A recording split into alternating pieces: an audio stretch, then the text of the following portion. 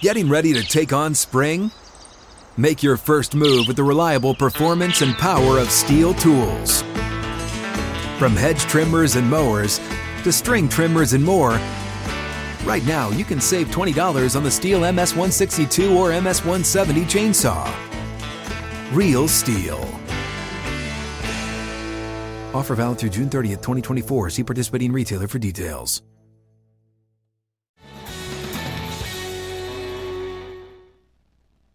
Tennessee Power Hour is here live from 6th and Peabody, Old Smoky Moonshine Yeehaw Beer. Alongside Chad Withrow and Paul Koharski, I'm Jonathan Hutton across the Outkick Network. The Titans watch Derrick Henry once again show why he is the king at running back, why he is in the conversation among the best players, period, across the NFL.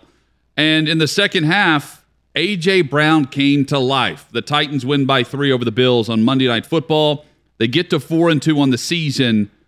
And on a short week, here come the Kansas City Chiefs. All of that and more we will discuss over the next hour. We start, though, with the Titans getting the win and what it now sets them up for. The loss to the Jets, the win to the Bills.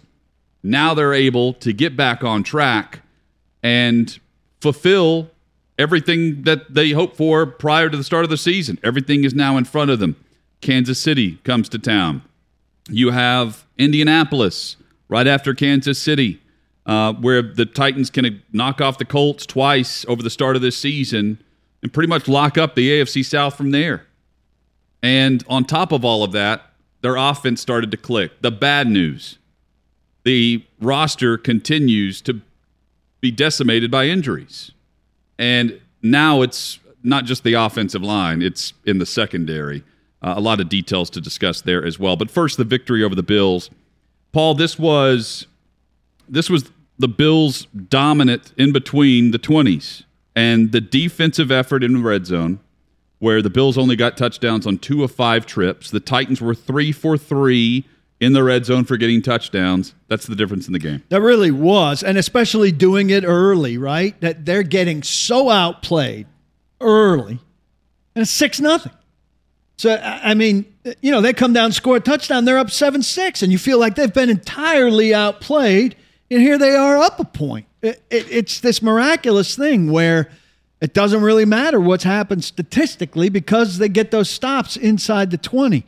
And the red zone stats were huge. It almost makes, you know, they score that one touchdown from the 29. So it doesn't hurt the red zone stats, but it really is a touchdown from there. The one where Jenkins didn't get over at all and was completely lost. But that counts, you know, too. But it didn't matter. It didn't matter. They were very effective. And this team, oftentimes at its best, just does the important stuff best, not everything best. It's not like it's not too often where they play a sweeping game. Usually when they're at their best, they just do the most important stuff best, and that's kind of what they did last night. There are unsung hero elements to it too, like the kicking thing was just such a mess coming into the season, and Randy Bullock has been generally super reliable. Last night, I mean, you don't think about him twice. David Long has emerged as a somewhat murderous defensive player. He's all over the field with double-digit tackles pretty much every week. He's made Jayon Brown an afterthought. Nobody's missing Jayon Brown. Had 14 tackles last night.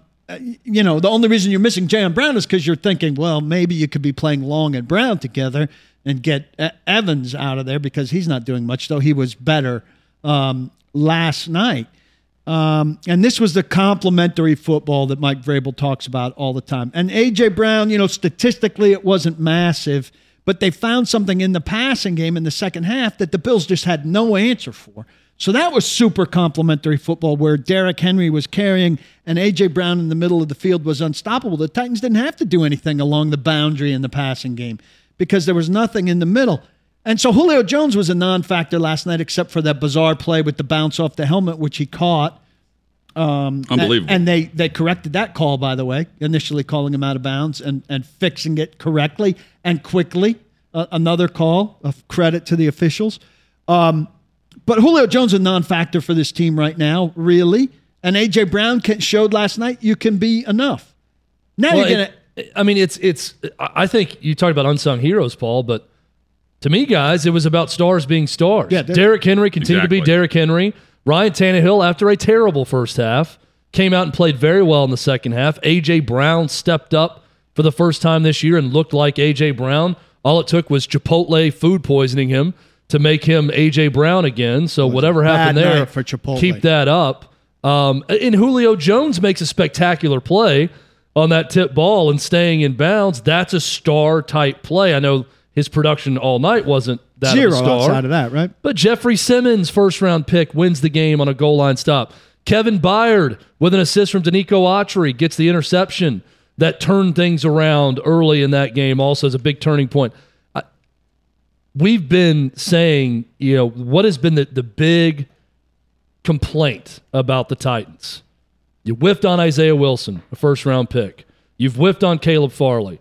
You've whiffed on Dylan Radin so far. These are high picks that should be stars.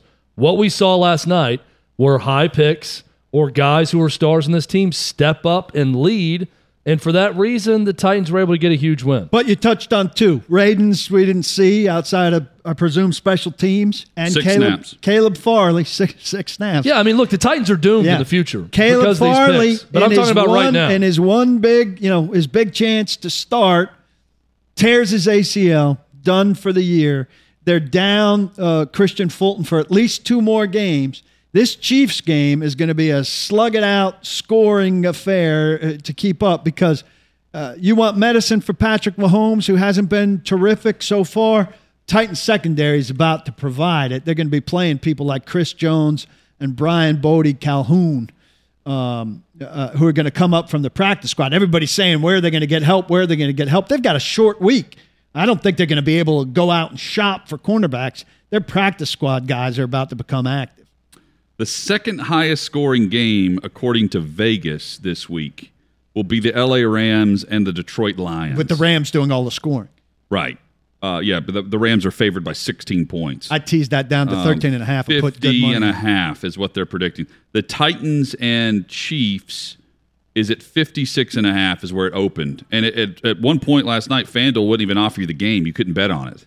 At the end of last night's game with the Bills. Waiting to calculate their algorithm. They wanted to see what was going on with the Titans secondary. That's how banged up they are. The Farley thing's tragic. We'll get into the full injury report on the Titans coming up and some moves that they've made. Let's focus, though, on the offensive line that did a really nice job last night. They're always good at run blocking. They're really good in the run game and showed it again last night against a good Buffalo front.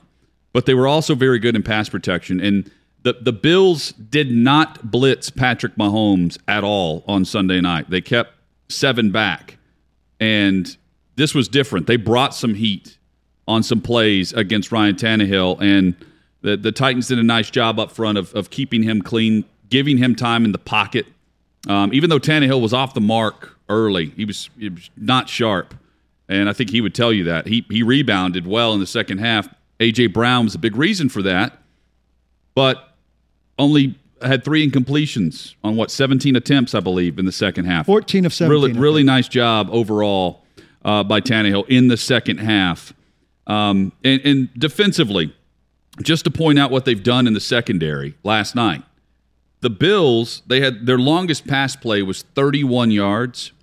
That's the shortest, longest pass play in any game this season for the Bills. They go deep, and I pointed this out throughout the week leading up to this kickoff. That has also been an issue for the Titans' secondary. Think about the Jets. Think about Seattle. They did have a 39-yard pass interference. 39, yes. Arizona, Jacksonville. Big plays have been a problem, and for the most part, they did a really nice job against a deadly receiving core with Diggs in particular last night with Allen's arm. All things being equal, the secondary, given the shortcomings of what they had in the group, made them work. Did a nice job. And defensively, again, it was the red zone. They stood tall in the red zone. They forced field goals early, And that's ultimately the difference. That was the difference in the Jets game for the Titans, and that's what the Bills are talking about as well. You mentioned the offensive line. We were talking about the depth of Buffalo's front. I didn't hear Rousseau's name, Oliver. I didn't hear many of those names called by the press box guy, by the broadcast, any of that stuff. Even Kendall Lamb, who I think we all feared. Boy, did he make up for his showing in the Arizona game. Didn't hear his name, which is a good sign when he comes in for Taylor Lewan. So very good work by that front to no sacks. You get a couple no-sack games, and all of a sudden that 20-5 games, you slow the pace, and you're not on pace for 68 anymore. You get into some sort of reasonable number. You're not going to do 24 like you did last year, but the brakes start to be applied, and you get Tannehill into some reasonable thing. He's not beat up today. He's not feeling nearly as bad today as he's been feeling the day after some recent games. Exactly. Let's point out the defense for the Titans up front. We mentioned how we didn't hear from the Bills front. Right now, your NFL leader in sacks is Myles Garrett at 8 sacks on the season. TJ Watt has 7. And then there's Hassan Reddick, Harold Landry, and Matthew Judon with 6.5 sacks apiece. Harold Landry with 2 more last night, and he's now 3rd in the NFL in sacks. 6.5 sacks through 6 games. The guy's making some money for himself, and he's doing more than just getting to the quarterback. He's affecting the pocket and helping, and Jeffrey Simmons as well. Those two in tandem have really boosted this pass rush. They got Bud Dupree back last night too. Titans have a finisher. It's a Festivus miracle. Funny how that happens in a contract year. Yeah, he gets close. I love players in contract years. You do. He's got a new position coach. I think that's helped him some. But he's a hard worker who's been going. That's the question, Hut, about the contract year that makes it a little scary, right? You want to judge him on his 4-year body of work, but you also expect a growth curve that should peak at 4 years. But you also worry a little bit about, is the 4th-year motivation the thing that's really getting him, and what is he when you pay him? I thought Bud Dupree was active. He wasn't Harold Landry last night, but there were a number of times that I saw his number in pursuit of Josh Allen when he's rolling out of the pocket or getting close to him, which is an encouraging sign also. This Titans defense, the numbers were big for Josh Allen, the yardage, everything else, but I thought they played well considering with that offense they were going up against. And the Dupree, 48 snaps, 62%. That's a nice number for him. And the key is that the offense did what they're expected to do with a defense that is right in the middle. They're giving up yards. They're not giving up total points, right? You're able to separate the score a bit in a normal week. This is Buffalo. Kansas City's coming up. I'm not trying to compare them to a normal NFL week. This is the top of the AFC. The Titans, though, last year, they are able to separate the score because their offense was efficient from the jump. They didn't settle for field goals. They were very good in the red zone. Last night, the same thing. Efficient in the red zone. The Titans defense got a couple of stops and forced a couple of field goals. And despite all the yards that Josh Allen in the passing game was eating up, they weren't getting touchdowns. Titans Hut are giving up points. They're 24th defensively in points, which is disappointing. But they're surviving that. Why? They're 8th in points on offense. Right? And that's kind of the shape we thought they were going to have to take. And scoring like they did last night against the Bills, the best scoring defense in the league, that's something. That is significant that they were able to do that. And they were more the offense we expected them to be. And that's without Julio Jones really being a factor. One catch, but really limped off. You saw my tweet. We don't sit next to each other in the press box, but he came off the field looking really bad again. I don't know that he's going to be Julio Jones on Sunday against Kansas City. They're probably dealing with this at least for another couple weeks. But I got to say, Nick Westbrook-Ikhine was a contributor in that second half, the second receiver to A.J. Brown. He's not Julio Jones, but he did what they needed done. And they're good enough on offense. They were against the best scoring defense in the league. with what they had on the field last night. The explosion element was back with A.J. Brown. Yeah, That's the key cog in all this. And, there was the one that he took going left to right across where he usually runs away from people. He got tackled from behind. I was scared on that one about the hamstring because he got taken down by his feet. I watched him get up, and I was like, oh, he's okay. And he was asked, usually would you be able to, if your hamstring wasn't bad, would you have run away from people? He kind of made a crack about his conditioning and stuff. There's still a lot of mystery to that. He tried to clarify what he said about week 10, which sounded to me like they got to me about saying what they said about week 10. So now I'm going to make it like I'm saying it about week 10. But he basically said, I don't think I'm going to be totally myself until week 10. Coming up, we discussed the injury situation. It's going to be lengthy again this week. Short week as they get set for the Kansas City Chiefs. We'll discuss what the secondary looks like.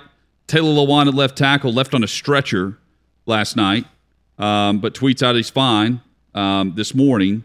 That's great news. Does that mean he's back in the mix? And ultimately, can the offensive line stay healthy? Because Saffold finished the game last night. He started and finished the game. We'll discuss all that and more straight ahead on Outkick 360.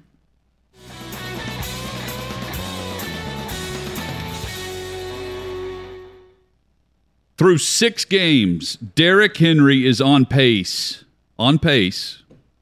for 459 carries, 2,218 yards, and 28 rushing touchdowns.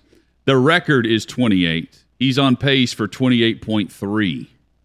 Now, extra game helps him here to set that record. But 10 touchdowns for Derrick Henry, 6 passing touchdowns for Ryan Tannehill. You will not find that formula anywhere else in the NFL. The Browns lead the league in rushing.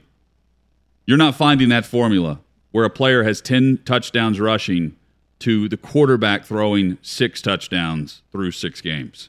The Titans are 4-2 with it. How long can they continue this trend? And part of that question will be answered by the reserves, the next man up mentality.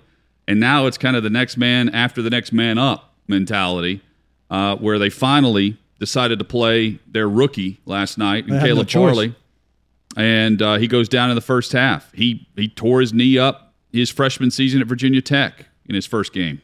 This is his other knee. Pro Football Doc helped me out with that because I couldn't find which knee it was in his freshman year. So he's now torn both ACLs.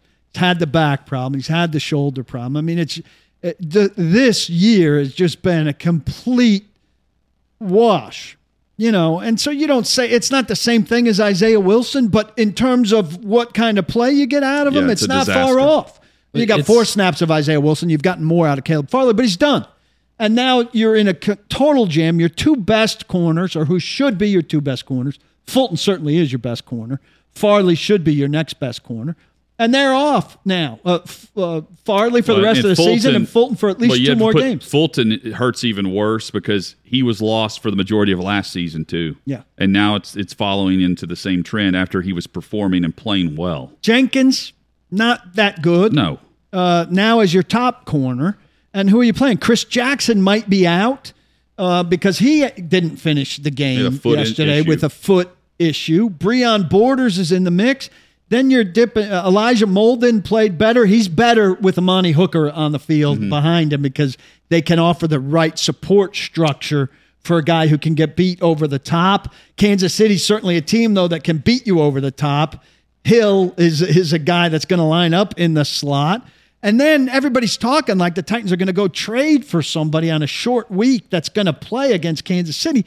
The people who are going to play are Chris Jones and Brian Bodie Calhoun, who are the 2 practice squad guys who've been around. Jenkins' biggest contribution last night was breaking up an interception from his teammate at one point. When they had that was the deep ball you talked about, Hutton. That was very deep pass from Josh Allen, and Jenkins broke it up from the other player. He had a pass interference also. It was a short one, but gave away a first down. look, they're in trouble in the secondary. The pass rush needs to bring the heat, and rushing Patrick Mahomes is a very difficult chore. They've rushed a bunch of very mobile quarterbacks, so at least they have experience at that, and they understand the capture, don't kill mentality and all of that. But we've seen Patrick Mahomes crush this team with the run right before halftime of the AFC Championship game. And this is just the wrong team at the wrong time, potentially. This is going to be a shootout. And Ryan Tannehill and A.J. Brown and Derrick Henry are going to have to possess the ball and shoot out. Kansas City's not very good right now. I watched a share of them against Washington, and I thought if they played somebody good this last week, they would have lost. But Patrick Mahomes against those corners, that's a big check mark in the Patrick Mahomes column. The Titans will have to find their check marks. The thing about KC is you feel like that offense is about to take it to another level because Mahomes has already thrown, 7 picks? It's 7 or 8. I think it's 7. And one of these last week went right through Hill's hands, one of those that doesn't feel like a quarterback mistake, but it obviously counts. Oh, then he has 8 because he had 6 going into the game, and he threw a terrible pick in this game to Washington as well. Yes, I think he had 2, and one of them was on Hill. So you think that kind of levels out because it's very unusual to see him throw those type of just bad decision passes that go straight to the defense. So with that in mind, and you have to expect that he's not just going to give you the football. Can the Titans start fast? Are they capable of? I don't know if they're capable of starting fast, huh? They were last year. Yeah. I mean, again, but this year we haven't seen anything close to them starting fast. You've been harping on it. You've had the numbers, and last night again they come out of the first quarter with the goose egg. Well, the fast start was good red zone defense.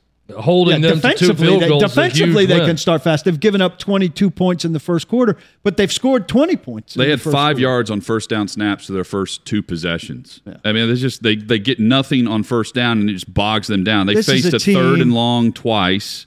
They converted one of them. They converted that 3rd and 11 on their first possession, second possession, first. But the issue there, first possession, good protection, poor execution. First possession for the Bills, poor tackling by the Titans, but they end up holding them to only a field goal attempt.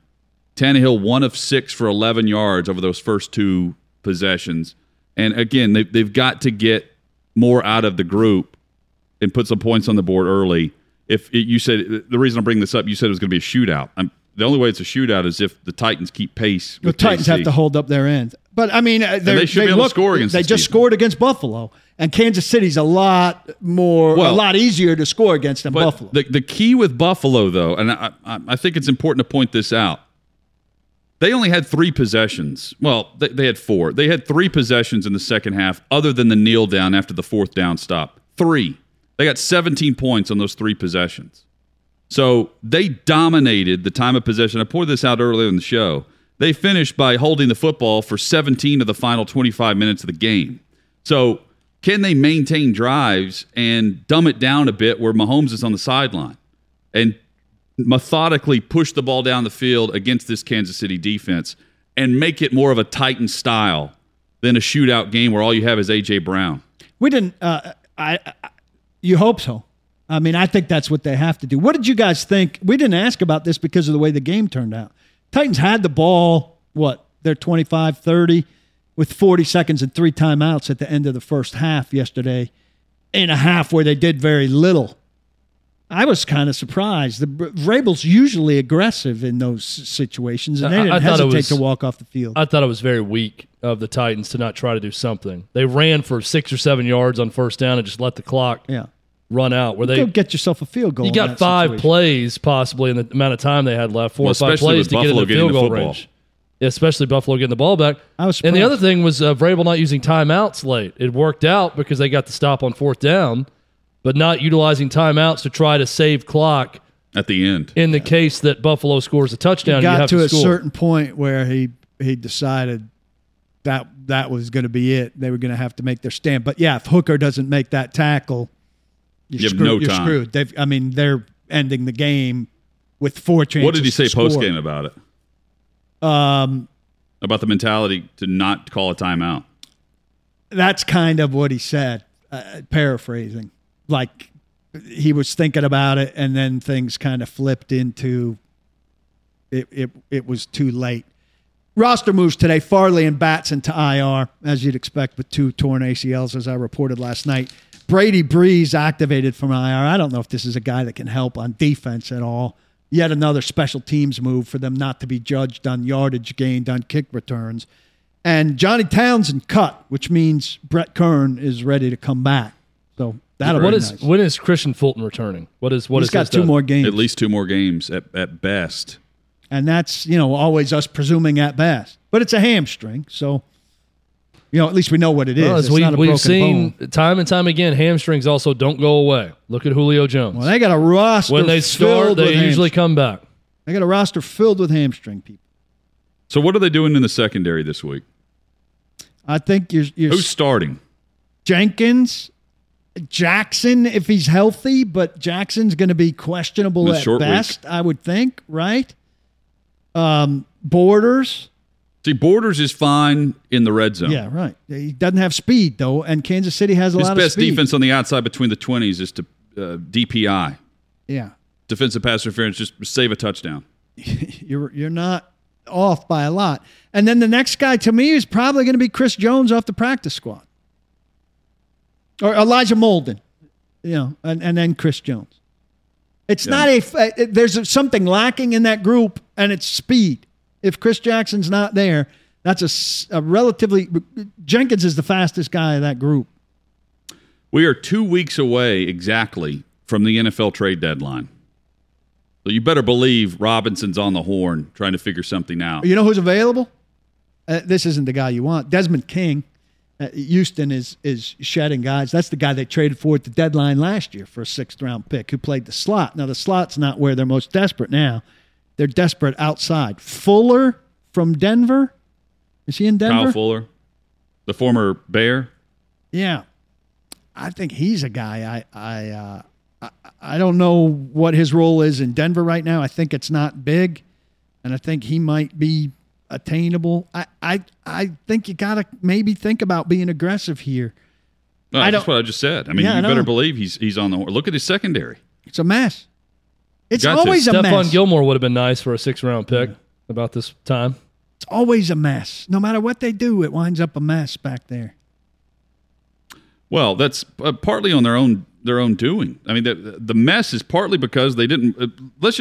Injury aside, they didn't want to play their 1st-round pick. And right, but whether he's playing or not, he tears his ACL. Is not I'm not forgiving them for what has happened in the previous 5 weeks. And the tearing the ACL is something, but they're playing the guy out of necessity, not because they wanted to. I know, but whether he played every game or no games, he tears his ACL last night. He's gone moving forward.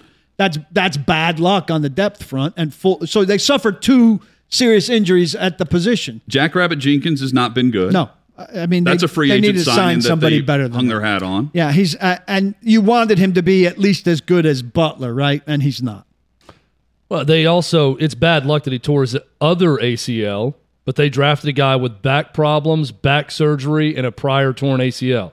And he gets to camp and he hurts his shoulder in practice and then tears his ACL in his first actual game. 2 injuries in short order. It's devastating for his development. Guy. He's an injury guy from what we know of him. He's an injury guy. What was it we heard about? Hey, he's a top 10 pick, if not for the injuries. Yeah, it sucks that it's now a knee rehab and he's probably not ready on opening day next year or for camp. It's a question mark if he's ready for the start of camp. I mean, honestly, it is difficult to bank on anything right now with Caleb Farley, given his injury history and now this torn ACL. I don't think – I'm not saying they cut the guy or anything, but I'm saying you can't mentally start thinking, well, we get Caleb Farley back as a starter in week 3, and then he'll be ready to roll and keep going. I mean, it's a total mystery. Well, next year's there's first no development round now. pick. They can't take his lumps. 0 development. Next year's first-round pick must grade 100 on the health spectrum. I don't want to hang now. You know what I'm saying? He's got to come in and be ready to go. Picture perfect health. Like, I don't want him to have had chicken pox. Well, and if you're going to draft someone at a position of absolute need for a team that should be a contender, The lesson here is don't take someone with injury concerns and then don't follow it up in the second round with someone from a smaller school that you're claiming needs more development, that you drafted a right tackle who's now a backup guard not getting on the field.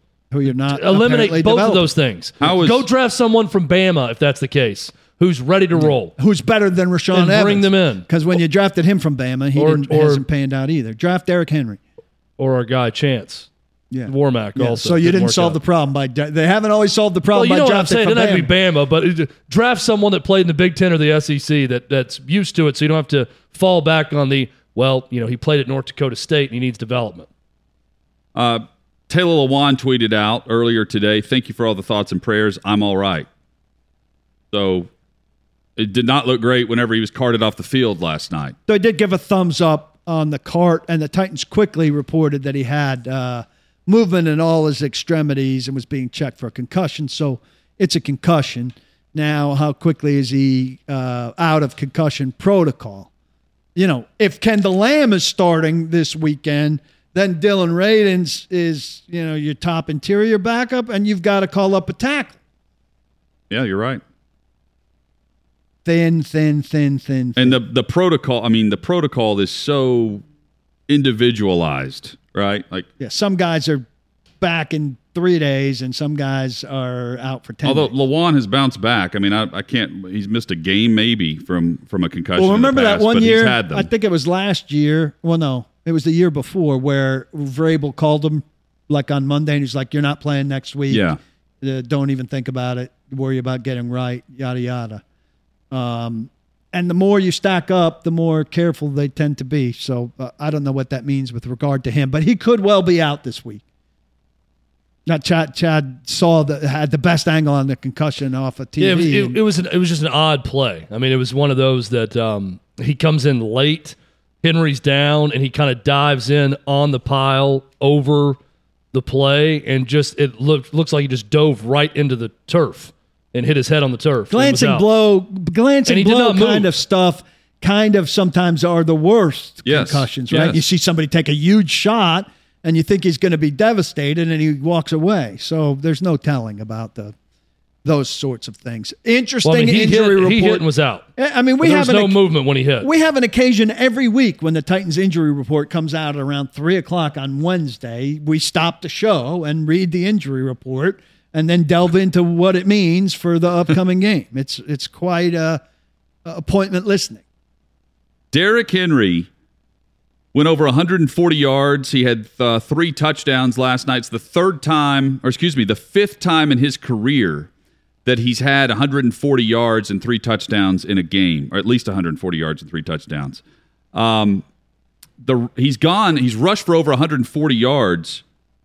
Let's see, 130 plus. Yeah, 130 plus 4 times of the 5 games. He's done all this, by the way, in 5 games, 100 yards plus. Because he didn't rush for 100 against Arizona. He's done it in 5 straight. All of his touchdowns have been in 5 games as well, not 6. One of the most important stats there, Hut. If you look, he had 17 carries against Arizona.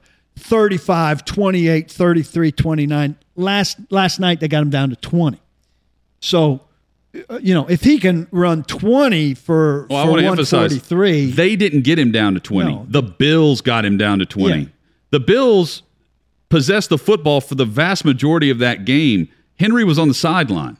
That's what got him down to 20, and then he rattles off this 76-yard touchdown run on 1 carry. If the game consequences get him down to 20 and they win like that, that's favorable for him. Sure. No doubt. But it's not some game plan that got him to 20. I don't think they were trying to monitor his touches last night. I think that we've become they threw him the football quite a bit last night, too. I'm going to confess right now, I've become like a little bit Derrick Henry immune. 182, 113, 157, 130, 143, 3 touchdowns, 0, 1, 3, 3. I watch it every week. I've gotten to know the guy to the degree you can get to know him, talking to him twice a week.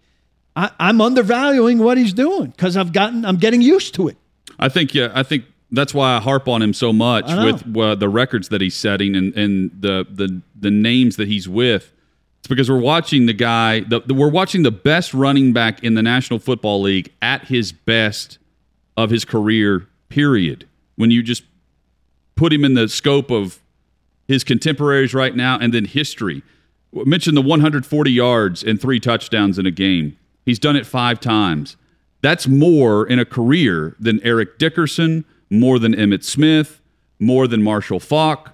LaDainian Tomlinson did it 5 times as well. I mean, he's in the upper elite category of Pro Football Hall of Famers already, and he's about 27. To go back to back with 2,000 yards. He's outpacing the league by like 200 yards already. He's about to lead the league in rushing and be the NFL rushing champion for the 3rd consecutive season, barring some terrible injury. I mean, the guy's a Pro Football Hall of Famer, and you're watching him run and do it in real time. Take advantage of it. Make sure you realize what you're watching. Savor it. Instead of just rattling off these stats like you're playing Madden, because that's not what the rest of the league is doing. The rest of the league is bowing to the king and kissing the ring weekly. They're bouncing off of him like a pinball machine. He also helped himself greatly last night. We talked about the national exposure of the Titans finally in that spotlight on Monday Night Football. His post-game interview with Lisa Salters was the best I've ever seen him. Hey, he's in an been interview, pretty and you could funny tell how the last excited 2 weeks. he was. I mean, he was over the top, glowing, just pumped about that win, and he kind of ended it with a "Thanks a lot, Miss Lisa."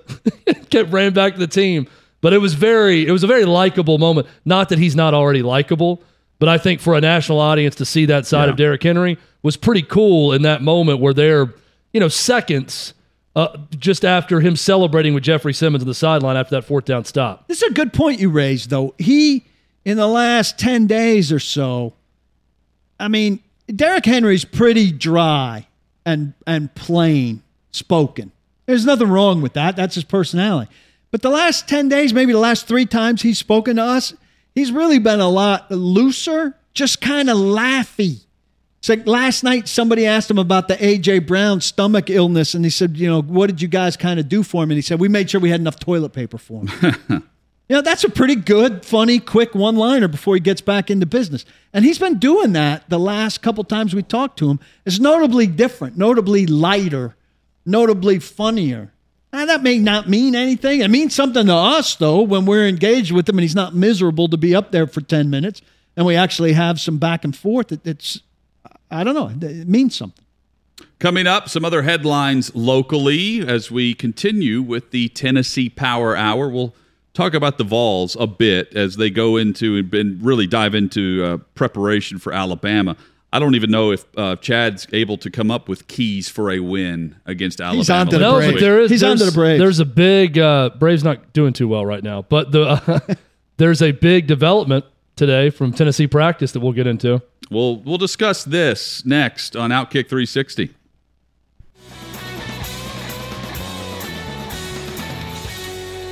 Trey Wallace from Outkick, SEC writer, will join us tomorrow, plus primary complaints. Outkick 360 rolls on. Wrapping up what's been a fun show and discuss some Vols across the Outkick network, which includes in the Upper Cumberland Sports Radio 104.7. Love being live in the Upper Cumberland, Cookeville, Crossville area there on 104.7. Welcome. Also, Fox Sports Knoxville, Fox Sports Shoals, from Huntsville to Muscle Shoals to Florence, Alabama. We're glad you're with us for Outkick 360. Hendon Hooker is practicing. That affected Vegas because people were tweeting right before kickoff last night between the Titans and the Bills. Why is the Vols-Bama line falling? They gained like 3.5 points last night on the line itself, and people were like, "What's going on? What does Vegas know?" And it's amazing how quickly they know.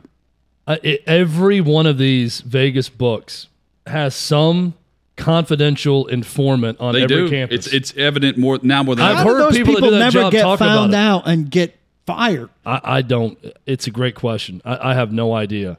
But so the line opened at 27.5. It went to 29 early on. Bama favored by 29, and it immediately went from 29 to 25. Today we get the news that Hendon Hooker practiced.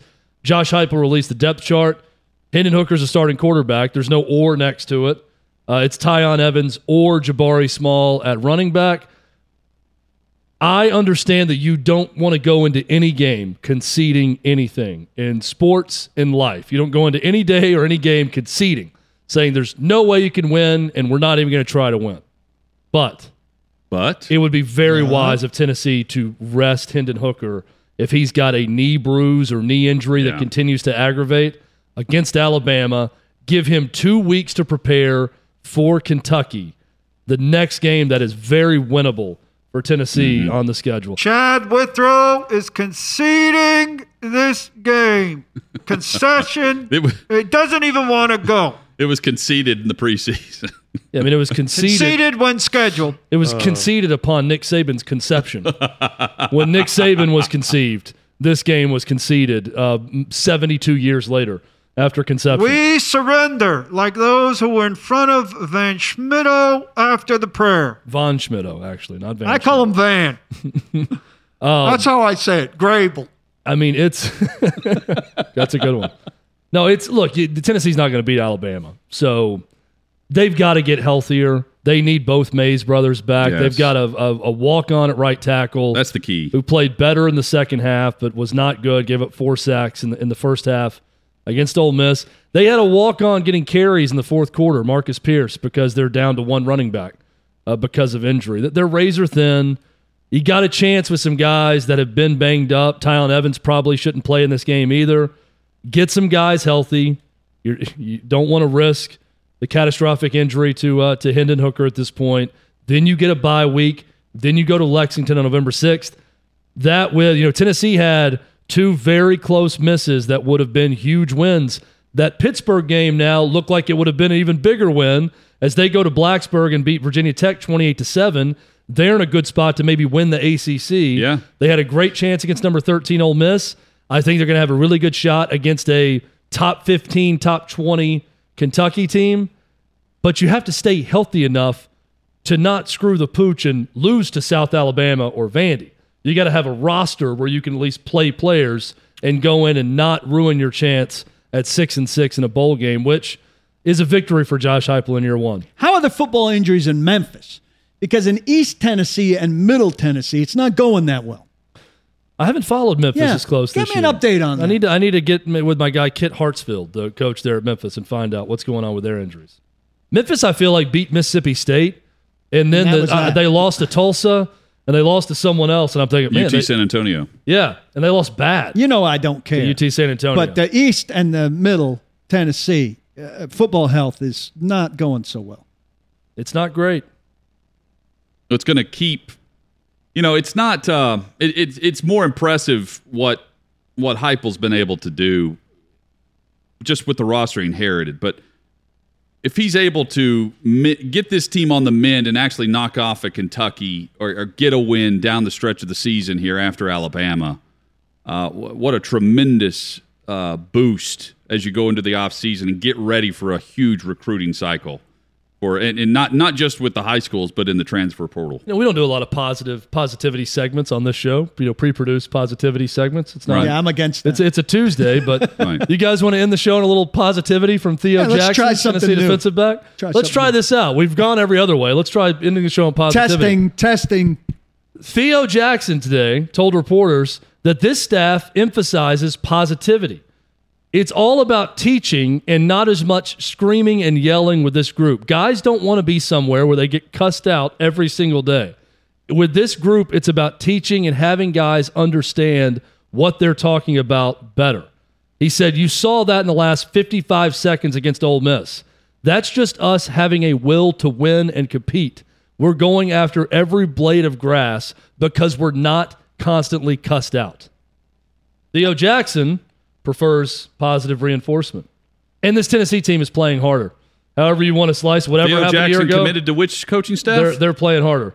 Butch Jones. Oh, okay. And then Butch Jones preached positivity too. and he read the energy bus one too many times. Hey, tomorrow we'll get positive reviews from VolQuest. A lot to discuss on Outkick 360. I know a show it's about to spend an hour on that weeping. Don't block the box, do lock the locks.